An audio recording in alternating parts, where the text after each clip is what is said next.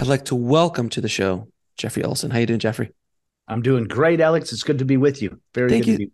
Thank you so much for coming on the show, my friend. I appreciate you coming on and talking about your experience and sharing your experience with our audience, and hopefully, it's going to help some people listening on their own life journey, listening to your journey. So, my first question to you is, what was your life like prior to your near death experience? Gosh, prior to the near-death experience, I was running an ad agency. I had played Division I football. I had graduated from college. I had a degree in marketing with a minor in psychology, and was running an ad agency as the creative director. I was married, happily married. We had two boys, two sons, and life was good. It was kind of gosh, it was like in hindsight, wow, everything I did worked out, it was successful, and it was a good life. So let me ask you, because I mean, so many of us struggle through life, and I'm sure you had your struggles prior to your near death experience as well, like we all did.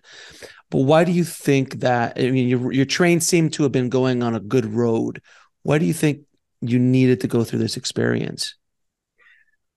That's a great question, and I learned in the near death experience that yeah, our soul has a journey.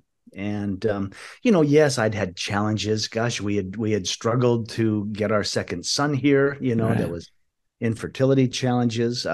Work was challenging and hard and stressful. Um, but the interesting thing is, those are kind of at the very that's just at the first blush level. When the near death experience happened, and we'll get into all that, the whole facade was ripped out. I mean, everything that I thought was success, everything that I thought was love, everything that I thought was goodness, suddenly was transformed in a miraculous way. And it was quite a journey. I mean, it took me 10 years to even talk about the near death experience because of this transition, if you will. I mean, many people say transformation, but the near death experience was caused by an automobile accident. It basically, it crushed both my legs. Well, if The you left. want, let's talk about the near death experience, so we could just get into it exactly. So, what exactly happened during? How did that near death experience happen, leading up to it? Yeah, the near death experience was caused by an automobile accident, and the whole family was in the car. We were on a family vacation, and one of the difficult things telling this story is I believe I may have dozed off at the wheel. It was a road trip. And it's been 25 years since that happened. I couldn't even speak of it for a decade. But it was on an automobile accident, single car rollover. It crushed both of my legs. My left leg was amputated above the knee. It broke my back in a couple of places, which ironically didn't damage the spinal column. I still have full movement. My right arm was nearly torn off. My rib cage was damaged. My lungs were collapsed, and the seatbelt had cut through me and ruptured all my insides. The most devastating part of the accident is my wife and youngest son were killed instantly in the accident. I'm so And sorry. when I talk about the whole facade being ripped out, suddenly everything was different, and it was horrific. I mean, I blacked out during the rollover, but when the car came to a stop, I was completely conscious. The first thing I heard was my 7-year-old, my oldest son, crying hysterically in the back seat. And as a father, I thought, well, I've got to get to my boy. I've got to get to him. But that's when I realized I couldn't move. I was pinned either to the floorboard or the seat. I couldn't tell. I was struggling to maintain consciousness. I was struggling to breathe. I was in intense pain, but I was unaware of my injuries. I mean, the adrenaline, I didn't realize that. I just knew my son was crying and I wanted to get to my son. But that's when the brutal reality hit that no one else was crying. And I became aware at the scene of the accident that both my youngest son and my wife were killed instantly. And that was a very helpless feeling. I mean, there I was losing consciousness. I couldn't move. Half the family was gone. And Alex, I was driving the car. I mean, the guilt, the regret, gosh, can't I get those 3 seconds back? What happened? What happened? And it was in that darkness, and I don't share that to be morbid or graphic, but it was a hellacious, place to be. But that's when the near-death experience began to unfold. And I say that because it was quite a process.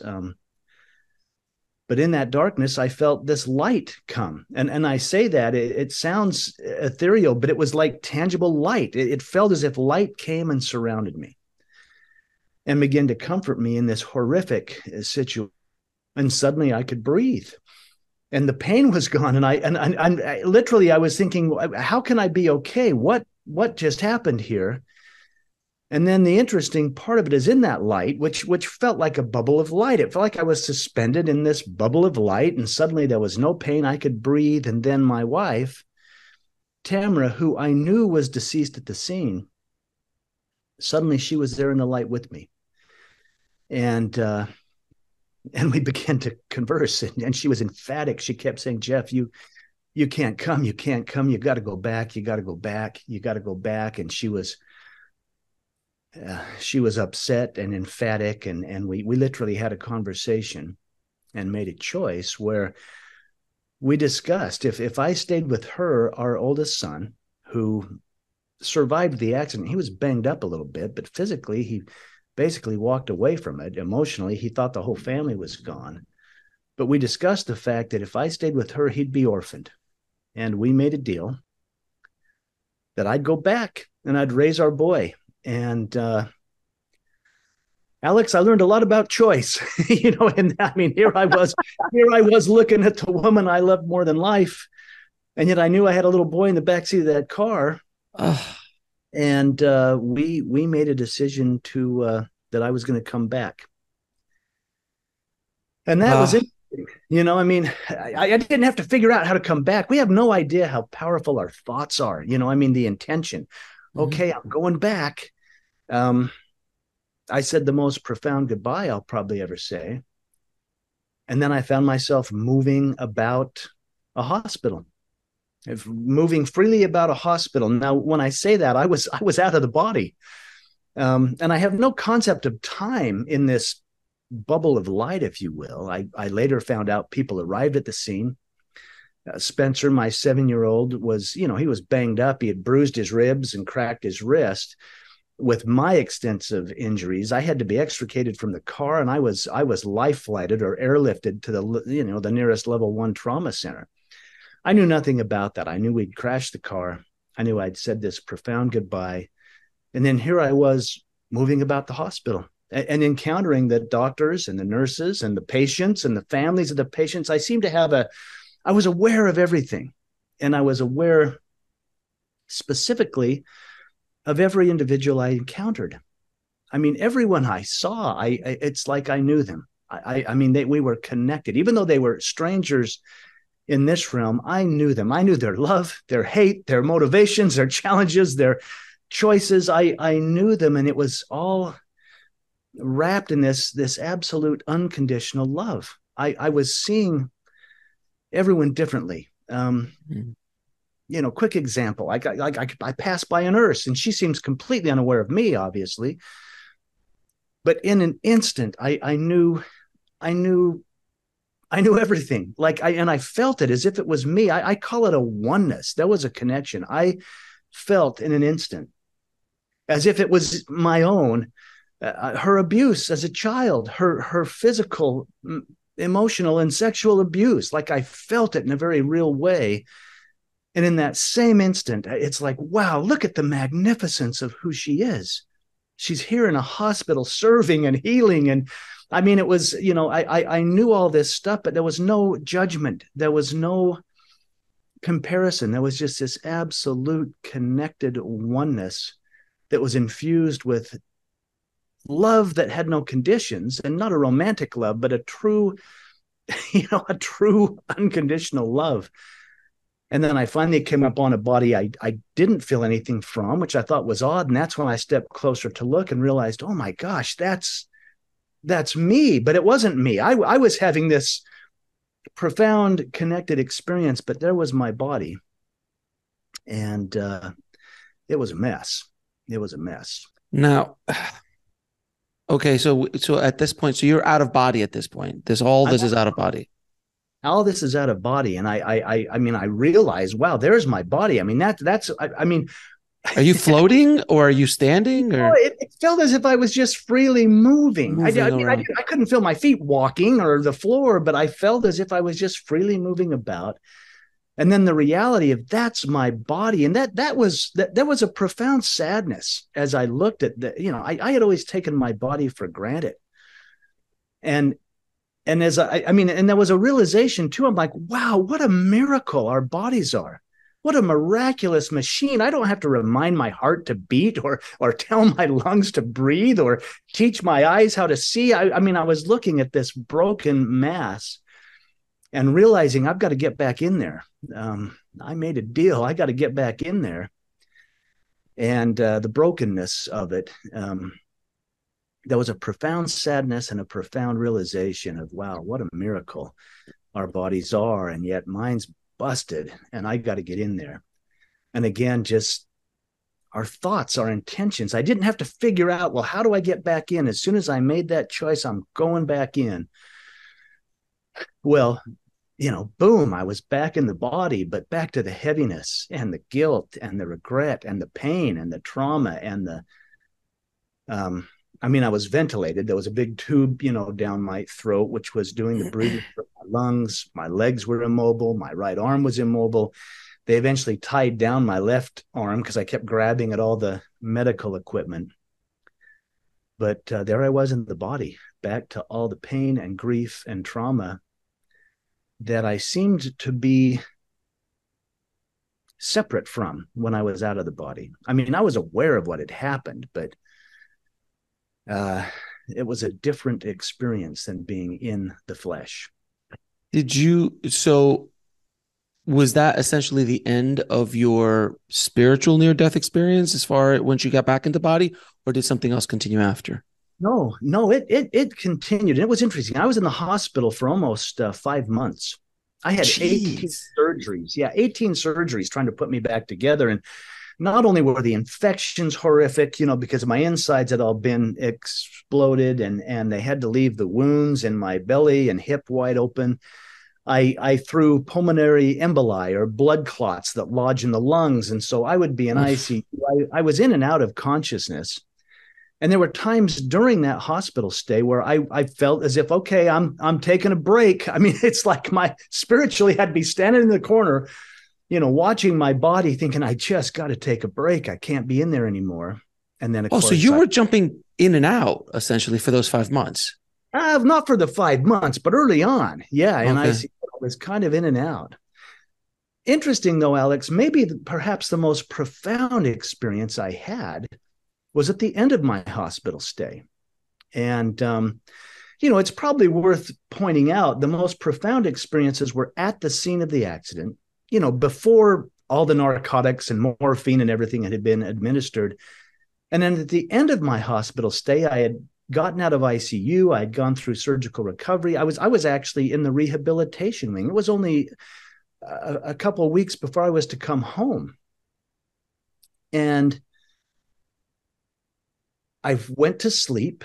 It's funny. I was finally able to roll on my side. They'd finally stabilized my abdominal injuries. I'd laid on my back so long, I'd rubbed all the hair off the back of my head. I was bald on the back of my head. So that's what happened to me. That's what.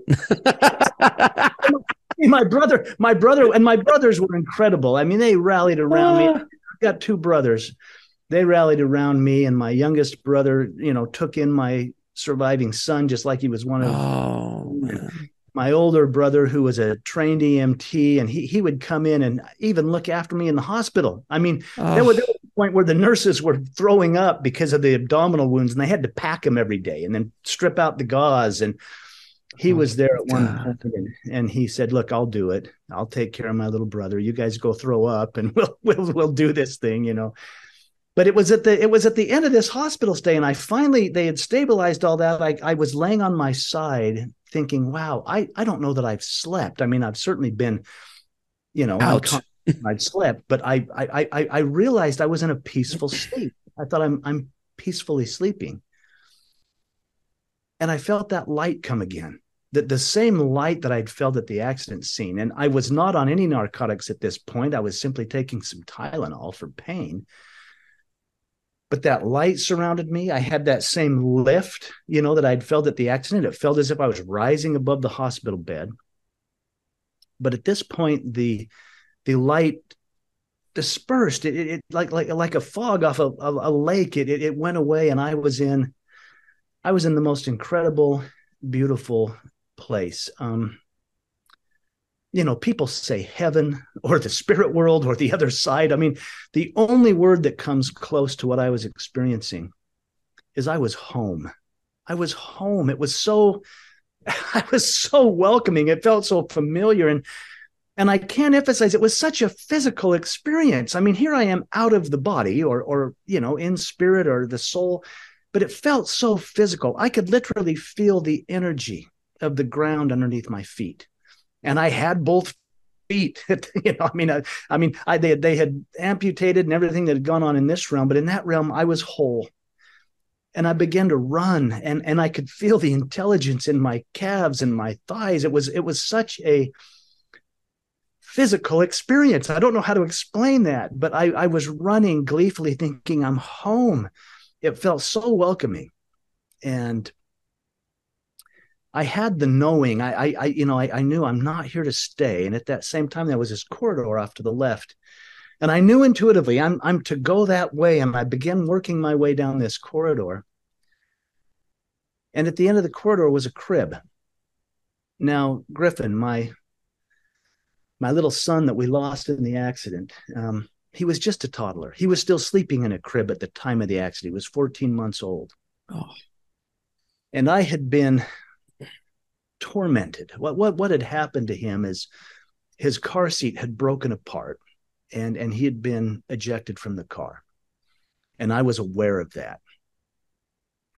This episode is brought to you by Shopify. Whether you're selling a little or a lot, Shopify helps you do your thing, however you cha-ching. From the launch your online shop stage, all the way to the we just hit 1 million orders stage. No matter what stage you're in, Shopify's there to help you grow. Sign up for a $1 per month trial period at shopify.com/special offer, all lowercase. That's shopify.com/special offer. At the scene, and I'd just been tormented with the grief and all. So this crib's there. I race to the crib, and I look in the crib, and there's my little boy, beautiful, perfect. And I, sleeping. I don't know if you've ever picked up a sleeping child, but I picked him up. The weight and the heat of him. I'm like, it's my little boy. I mean, the smell. The smell. And this is exactly what I did. Alex, you get it. I mean, I picked up my child, and I'm feeling him. Yeah. And the heat of him, and I can feel his breath on my neck. And I leaned over and I smell this hair, I'm like, it's him. I'm holding my little boy, and I began to weep, just thinking, how can this be? And yet it was. I mean, there I was holding him. And as I wept, holding him and kissing him, and I could feel this intense presence coming up behind me, this overwhelming, powerful presence. And, I grew up in a conservative Christian home, and my thought was, well, that's God. And I'm in so much trouble. I mean, the guilt, I'm thinking my little boy's here because I crashed the car. His life was cut so short because somehow I overcorrected or lost control. And this presence is coming closer and closer and closer. And I felt it so close, and I didn't dare turn around, and I'm holding my child. And I have the thought, I hope there's some way I can be forgiven. And with that thought, and this almost felt physical too, I just felt these divine arms wrap around and hold me and my little boy. And it's like the lid came off. There was just this downpour of love and peace. And the first thing communicated is I had the thought, I hope I can be forgiven. And the communication was so clear. It was beyond words. I was told there's nothing to forgive. Everything's in perfect divine order. And I'm holding my child weeping, thinking, well, how can that be? And then I had what I've learned is called the life review. I began to see my life. I saw my parents' divorce and the insecurities that caused in me. I saw how my brothers had showed up for me my whole life. Even when I thought my big brother was being mean, I realized, wow, he loved me that much, and I saw things, and I was saying, well, that was a mistake. I didn't mean to do that. And this beautiful being that held me said, there are no mistakes. What did you learn from it? What did you learn? That was always repeated. Yeah, but what did you learn? What did you learn? And I even saw things and I thought, well, that was wrong. And I knew it was wrong and I did it anyway. And the divine, God, whatever you want to call this being that held me, said, that's your judgment of it, not ours. We love you. You're as beloved as the child you hold. And it was this strange multiplicity, because here I was holding my son who was perfect and beloved and divine to me. And I was being held by the divine, and it was magnified in a way where it's like, yeah, we love you just like that child you hold. And yeah, you thought you were messing up your life, but you were learning to walk, and everything was, aligned in such a way. And I kept thinking, because of my beliefs, I thought, yeah, but I'm failing the test. I believed that life was a test. And this divine love communicated, your life's not a test, it's a gift. It's a gift. And to your question of why did you go through this? I mean, I learned such profound forgiveness. There I was in the arms of the divine thinking, how could I possibly be forgiven? And realized the one to forgive was me. I had to forgive myself. I can forgive pretty easily, but boy, I'm the hardest one to forgive when it comes to self-forgiveness. And there was a lot of that going on. Again, choice. And I'll wrap this up, but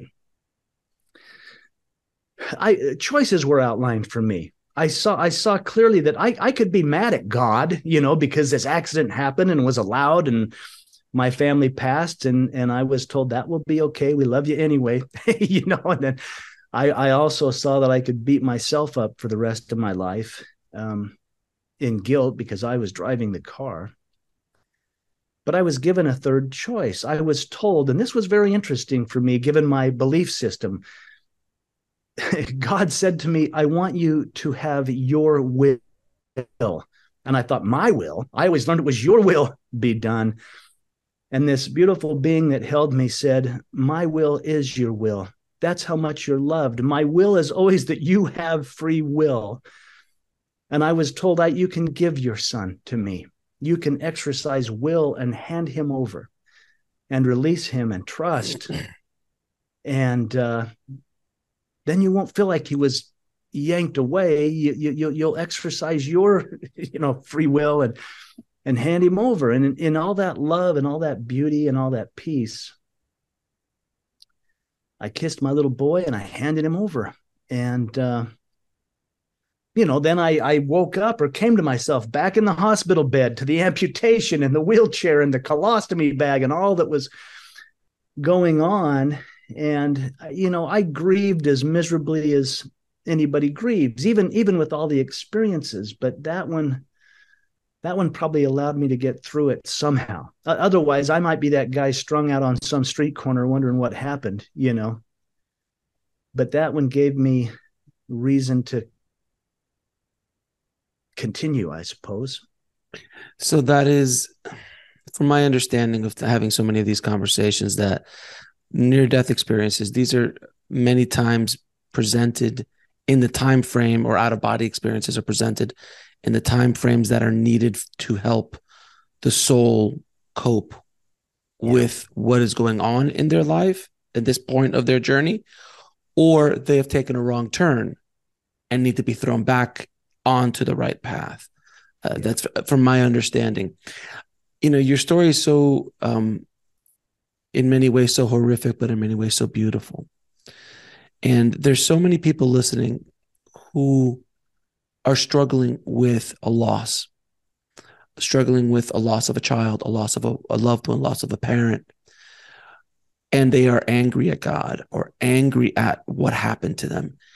Is there any words that you can say to help them along their path? Wow. For those that are hurting, I mean, when I was there, I won't pretend to know how anyone else feels, but I know how I felt. And like I say, perhaps this out of body or near death experience was the only thing to get me through. They're not really gone. I've had two of the most powerful guardian angels. I mean, little whispers, and it's little things. I mean, it's not lightning and thunder on the mountain. But based on my experience, death isn't the end. They're never lost. They're with us. They become our guardian angels. They watch out for us and look over us. Now, my son, 7-year-old Spencer, the one that survived the accident, he didn't have a near-death experience. He didn't get any of that. I mean, he really struggled. It's like, boy, mom's gone, my little brother's gone, and my dad's never going to be the same. And yet there's always light. In fact, Spencer and I have just released a children's book. He's a grown man now. He's married. He's found a love of his own. And it's called Where Are You? It's written from his 7-year-old perspective of what, where are you? And it's a beautiful book. He did a beautiful job on it, outlining. I mean, he says this is for anybody who misses someone. And he realizes that, what, they live on through me. And I honor them in the way I live my life. And they're right there if I'm open to those little whispers, those little things. And, he brings up everything from the stars in the sky to the smell of banana bread. I mean, this is where he finds his loved ones. And the story has my story. I mean, there's so much into it, Alex. I mean, gosh, I healed. I was fit with a prosthetic limb. I learned to walk again. I mean, I limp and, my body's still kind of a broken mess, but hey, I'm functioning and I'm working, and I even fell in love again. Gosh, I mean, an incredible woman came into Spencer and I's life, and her name is Tanya. My current wife she's the hero of the story. We adopted 2 boys, and I don't even call them my adopted sons. They're just my boys. They've just come to me in this miraculous way, as they all do. And things were rebuilt. It's like that. I read a story once about these. This is in Asia. When pots break, they put them back together, and then they fill the cracks with precious metal. And I feel like that's my life. It was broken and shattered into 1,000 pieces. And everyone has showed up, including myself at times. I had to show up for myself sometimes, but those pots have been put back together. And my life as a pot is filled. The cracks are filled with gold and silver and precious metals. And, gosh, my sons, all my sons, including the one that looks out for me, Griffin, the little guy I lost, he's my big guardian angel. But my sons here in this life, they're my joy. That they're the peace that comes. And I look at them and think, wow, it was worth it. It was worth it to come back as I watch them grow into men. And Tanya, and her love, and she puts up with me. And anyway, I know it's traumatic and it's been tragedy, but it's been 25 years. So in hindsight, I say, wow, maybe I'm the luckiest guy in the world. I don't know. I mean, I limp around, but I got so much support and so many people that love me. When you were going through the life review, did you, because I've heard this from others, that you feel everybody that you were interacting with, or was it more of a passive experience? Mine, I did feel some things like that. And these sound like such silly things, but I'll tell you what, that's what I learned, is that the little things are the big things. For instance, I played Little League baseball. I became a football player at one point, but in Little League, and my parents were divorced and my big brother had taught me how to throw and hit the ball. And first Little League baseball game. And this is life review stuff, right? Right. And I actually hit the ball. He taught me how to hit the ball, but when we practiced, we never had bases. I mean, that was just in the game, right? So I ran, and gosh, I hit the ball well. I hit first base. I ran past second base, and I didn't touch the bag. So by the time I'm rounding third, the base coach is saying, go back, you got to touch the bag. And I ran back. And by that time they threw me out at third base. And, I was all of 8 years old, and there was my big brother, all of 10, 10 and a half, disgusted that I had missed the bag. And I'm telling this from the perspective of, this happened to me, but the near-death experience, after the game, he made me run the bases time and time again, touching every bag. He'd say again, he was like, he's like a coach. Again, touch every bag. And in my young state of mind, I thought, why is he so mean to me? Why this is embarrassing. Yeah, I get it. I got to touch the bag. In the life review, I realized, wow, he loved me that much. He never wanted his little brother to screw up again. He's like, touch every bag. You're going to get it right. And so I saw it from a different perspective. I saw, I was mean to a little kid in 5th grade that wanted to come and play ball with us, and I saw that with a different perspective too. And I thought, how could I ever make amends for that? And yet, it was all like, well, just be kind to the next guy that comes around. You can't go back and do it over again. But this is what the divine was saying. But what did you learn, and what have you become because of it? Not in spite of it, but because of it. There was no judgment. There was simply this learning.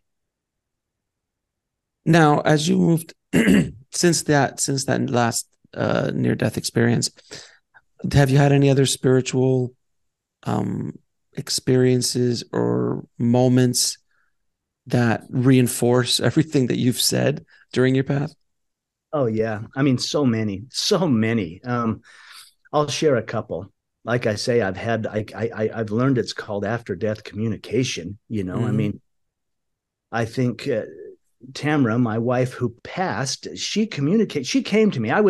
When I began to have feelings for Tanya, I felt guilty about that. I think I have a guilt complex. It's like, how could I possibly love another woman? And I went to the graveyard and I was angry. I was looking for a fight. I'm like, how dare you? How could you leave me? Here I am, and I swear she came to me. I didn't see her with my physical eyes, but I knew she was there.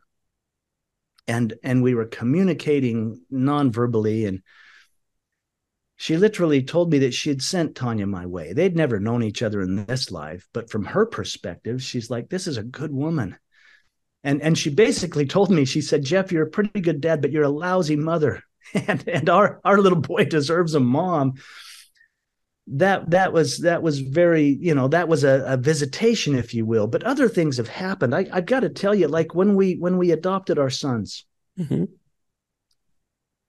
I'll share this briefly, but that was interesting. We didn't apply for adoption. This whole thing came about in a miraculous way. It was, we met with the birth mother.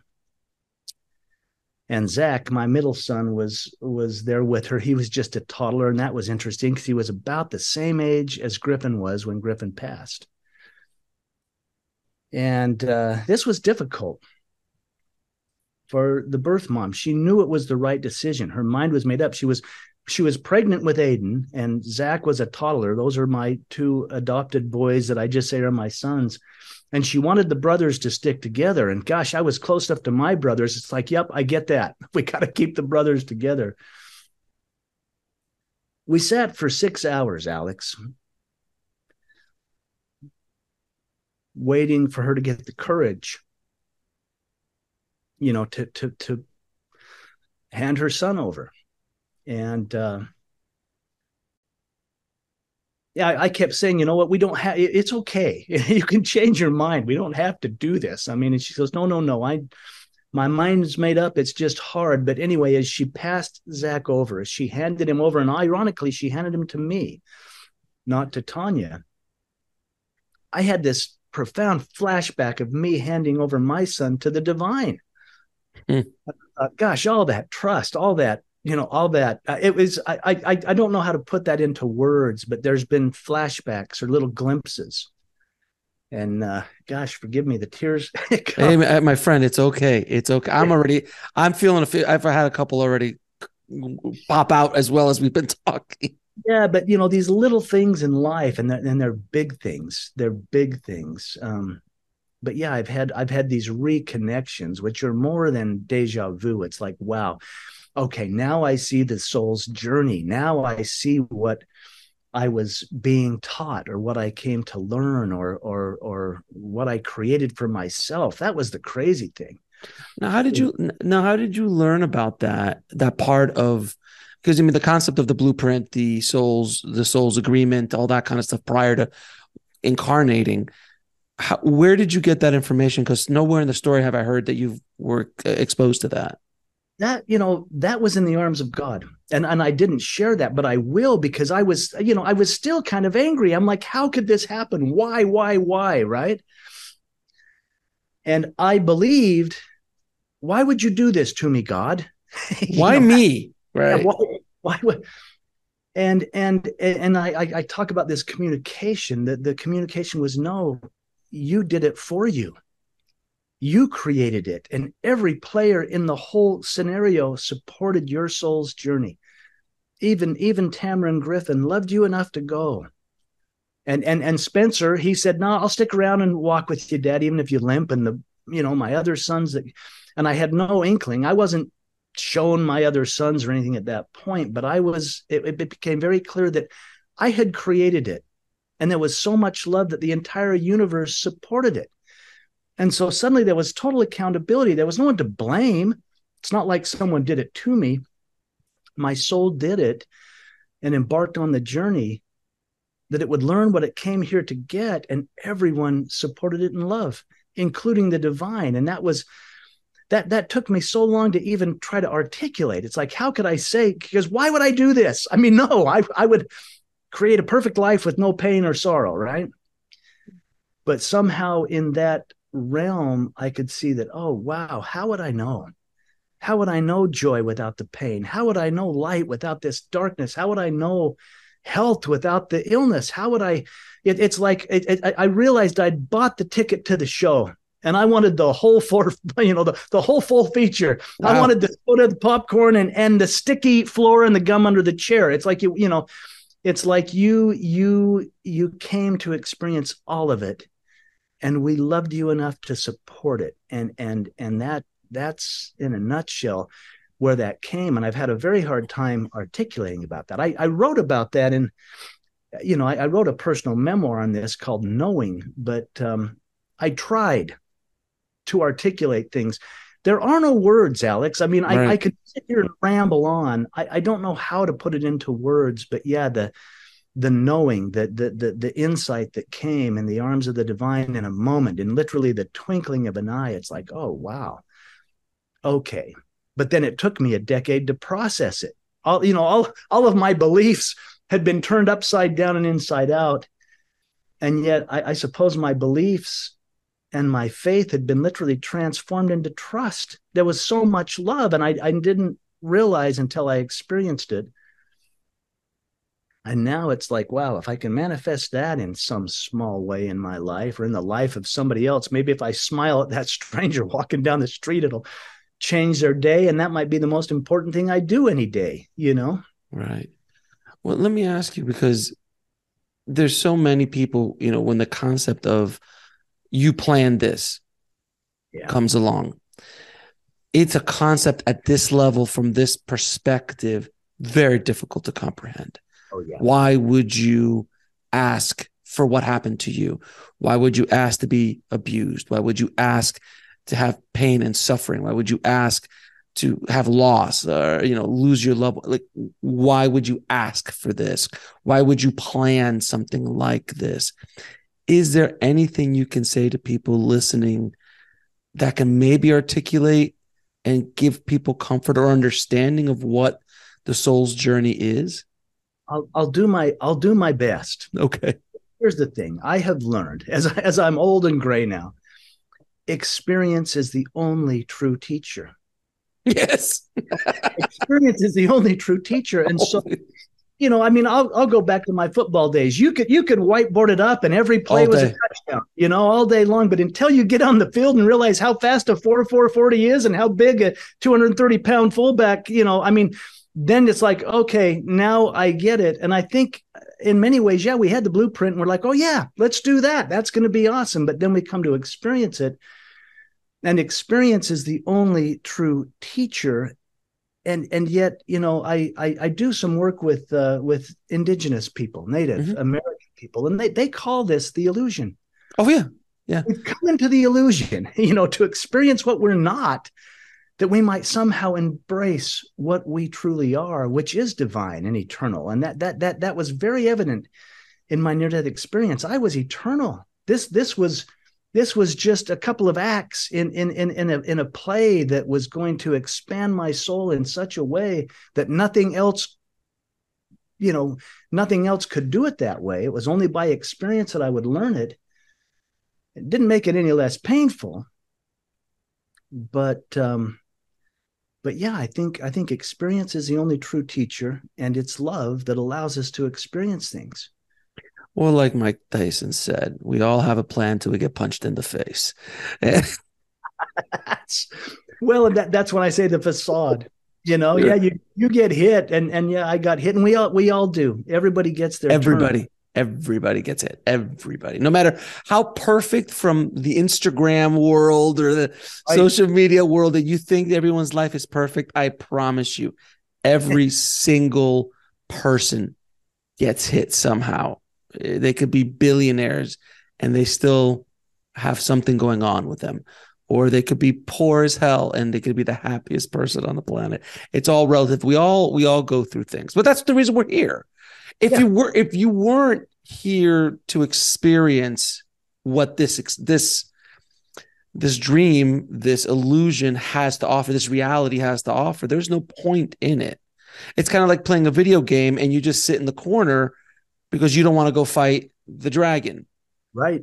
You're just sitting there like, no, I'm just going to hang out here. And you're like, well, what are you doing then? Why are you even playing the game if you're not going to engage in what the plan is, this level that has been thrown in front of you? You have some orcs to fight. You got some trolls to fight. You got the princess to fight, save on the other end, but you got to go through this dragon. But I'm scared of the dragon. There is your journey. That is what you need to follow. That's what you need to conquer. And now I might go even deeper. It is not the dragon you need to conquer. It's the fear you need to conquer. The dragon is just there to facilitate you conquering that fear. Fair enough? I love it. That's a beautiful analogy, Alex. I mean, maybe we're all in a big video game, and yeah, the cave we fear to enter holds the treasure that we seek. Joseph Campbell. Yes. There you go. Yes, there you go. And I mean, here's where it shifted for me, and this may be useful because boy, did I ask the why questions. Why me? Why now? Why both of them? Why the leg? Why? When I shifted the whys to what am I learning? What is my soul expanding? What can I do with this to potentially assess to others? That's when it shifted. When I changed it from all about me to the outward focus. And here's the thing, that took a while. I mean, let's not pretend that I had this accident, had a near-death experience, and I was okay. No, I had this accident, had the near-death experience, and I grieved as miserably and navigated my way through that and made all kinds of silly mistakes and poor decisions. And yet, we got through the video game. We got through the level. We conquered one boss, and then there was another one, and then there was another one, and yeah, that's why we came. That's why we came, is to play the game. Yeah, and and I've used that analogy so many times on the show because I think it's such a perfect analogy of the video game. Because if you are the avatar in the game, if you're Mario, if you're Link or Zelda in the game fighting the dragons, there's a player behind the scenes who is playing the game, and you are the avatar, and that player is, in my analogy, the soul who's decided to go down this game. And then you get into much deeper waters. It's like, well, the soul, that player could also play another game at the same time, and that's a whole other conversation. That was the expansiveness of being out of the realm. But it's beautiful. Right. So what if I'm just the avatar here? Right. And who knows? I mean, I say God. I mean, I was held by this beautiful being. I didn't dare turn around. My belief system gave me fear to turn around. Well, was it my higher self? Was it? Right. I don't know, but yeah, if we're here in the game as an avatar of our eternal higher divine self, then yeah, that's the perspective that perhaps we say, okay, we're going to get through this level and somehow we'll make it if we just hold on. Yeah, and it's interesting because, I know you and I are of similar vintage. I think you're a little bit older than I am, but we both know Zelda and Mario. Let's just put it that way. I'm aware of those. Yep. Yes, exactly. And later on in games, you could change your player. So you could come in as a girl dressed up with some cool, guns, or you could be an orc, or you could be a guy. And you're choosing the avatar you want to experience the game in. Yep. So in many ways, you're like, well, do I want to experience this as a girl? Do I want to experience this as a guy? Do I want to experience this as being broke? Or do I want to have all the money in the world and have all the weapons and toys that I want to play with? Or do I want to start from scratch? And it is just, the analogy kind of really fits what we're going through. And it's the equivalent of Zelda being upset because Zelda goes down the cave, gets killed, starts the level over again. And now you learned you don't go around that corner because there's a monster in that corner. You need to avoid that corner if you can, or learn how to defeat that monster. But that knowledge, that experience, and it's literally called experience points in some of these games. Like you need to build experience points before you can even attempt to fight some of these bigger bosses. So I don't want to go down too far the rabbit hole of the video game analogy, but it's the perfect analogy. I mean, maybe that's why the human psyche, and we're not human, that's why we get so into it, because that's again just another representation of what we're in reality doing. We're here experiencing ourselves as not ourselves. And yet we're learning at a higher level by experience that expands our soul. Now, you've mentioned a few times that your belief system, your religious beliefs, right, kind of guided you through this process in the sense of like, I don't even want to turn around because is that Jesus? Is that God? It's like, I don't, that's the big man. I can't turn around. How have your religious beliefs changed since your experience and since your life journey, to be honest? Well, they've transformed. And I don't even know if I would say I'm religious anymore. I'm spiritual. I feel very connected. And it's gone twofold. I've seen the barriers that religion put around me. But see, I look as new eyes and I say, you know what? Organized religion is not a bad thing. I mean, I don't care what you believe, but to have a community or to have something that brings you closer to the divine. If my experience taught me anything, well, there's something that's much bigger than we are, even and to connect with that or tap into that in some way is a good thing. But I used to believe, well, there's one way and there's one right way, and I'm going to be right. And I was so committed to being right, Well, there's like 2 or 3 billion people that believe something else, and obviously they're all wrong. Yeah. Or pity. Well, gosh, poor them. I guess they're not the chosen ones. Sorry.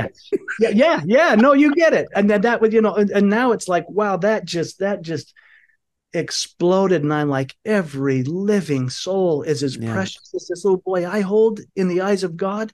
We're all that beloved. We're all that chosen. We're all that beautiful and divine and perfect. And that's what expanded it for me. It was like, wow, okay, now I've experienced unconditional love beyond a word or a theory.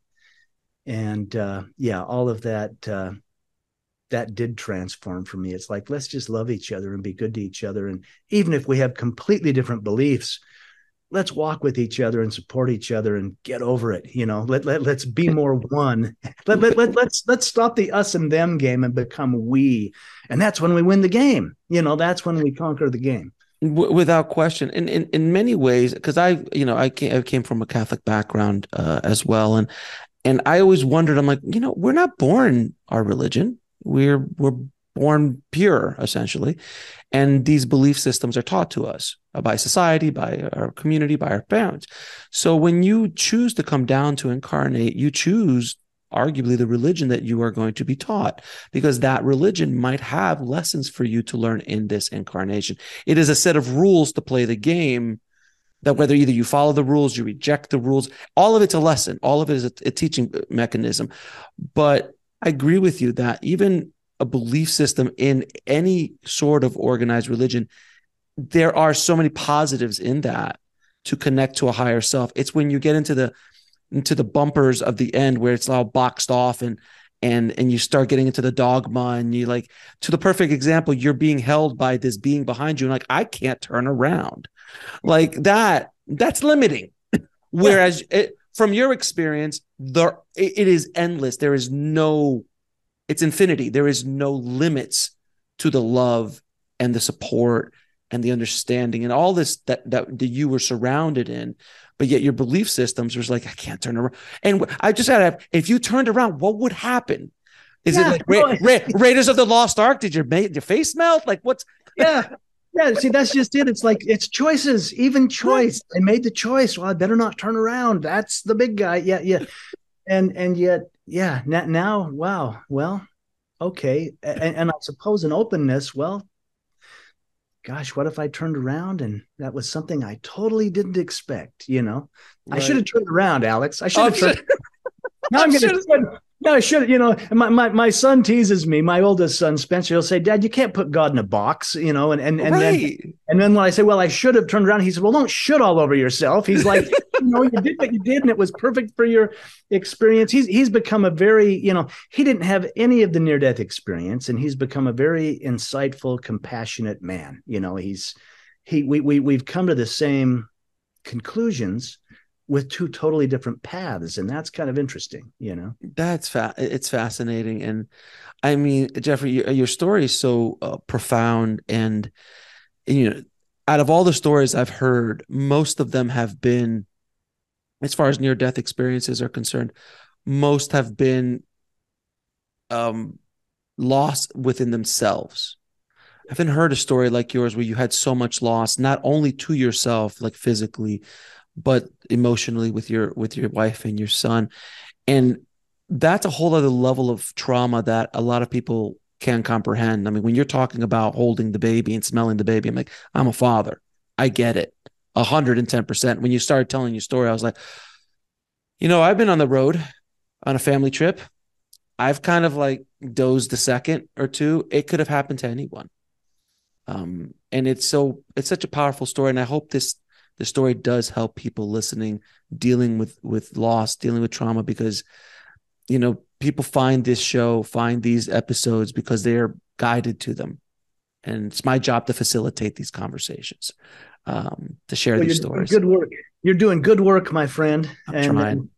Keep doing it. Keep doing it. I appreciate you, my friend. Melissa, I'm going to ask you a few questions.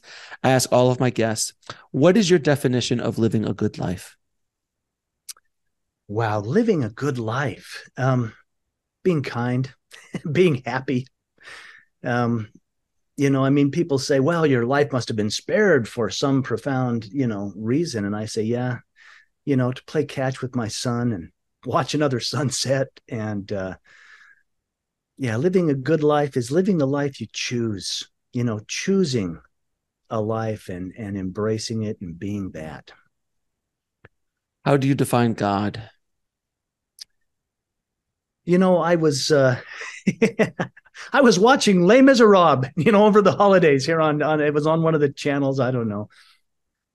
And there's a profound thing at the end of the most recent rendition, the big full feature film, and it was also in the musical. But to love another person is to see the face of God. And if we could see the divine in each other, and probably most importantly, if we could see the divine when we look in the mirror, that's how I define God. God is in every one of us. And we are God, and God is love. And if we could love each other and love ourselves and from those Christian backgrounds, even Jesus said, love your neighbor as yourself. Well, if I don't love myself, I'm going to have a hard time loving the neighbors. And I define God as, wow, I was held by a divine being, but boy, I see the divine in everything, even the trees, the water, the sky, but especially when Alex, I can look through Zoom. I see your heart and what you're doing and what you're creating. It's like, that's divine to me, my brother. That is divine. Appreciate that. I appreciate that very much, my friend. And last question, what is the ultimate purpose of life? To remember who we are, and to remember we come from divinity. You talk about those babies being born. Gosh, they come in perfection. They come with so much light. If you've ever been in the room when a baby's born, well, I guess we all have, because we were in the room when we were born, but don't remember it much. I don't remember my own, but boy, I remember the others. And we come from love and perfection. And the purpose of life is to remember that no matter what we're experiencing, we are that. And to remember it, to put those pieces back together and embrace it.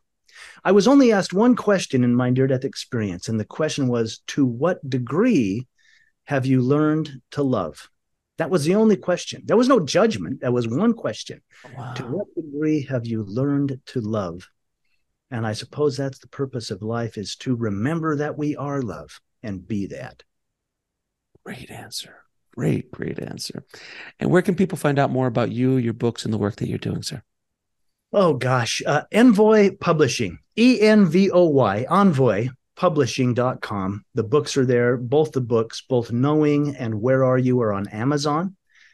And I'm pretty primitive. I've recently just turned off social media and decided to just be in a real way.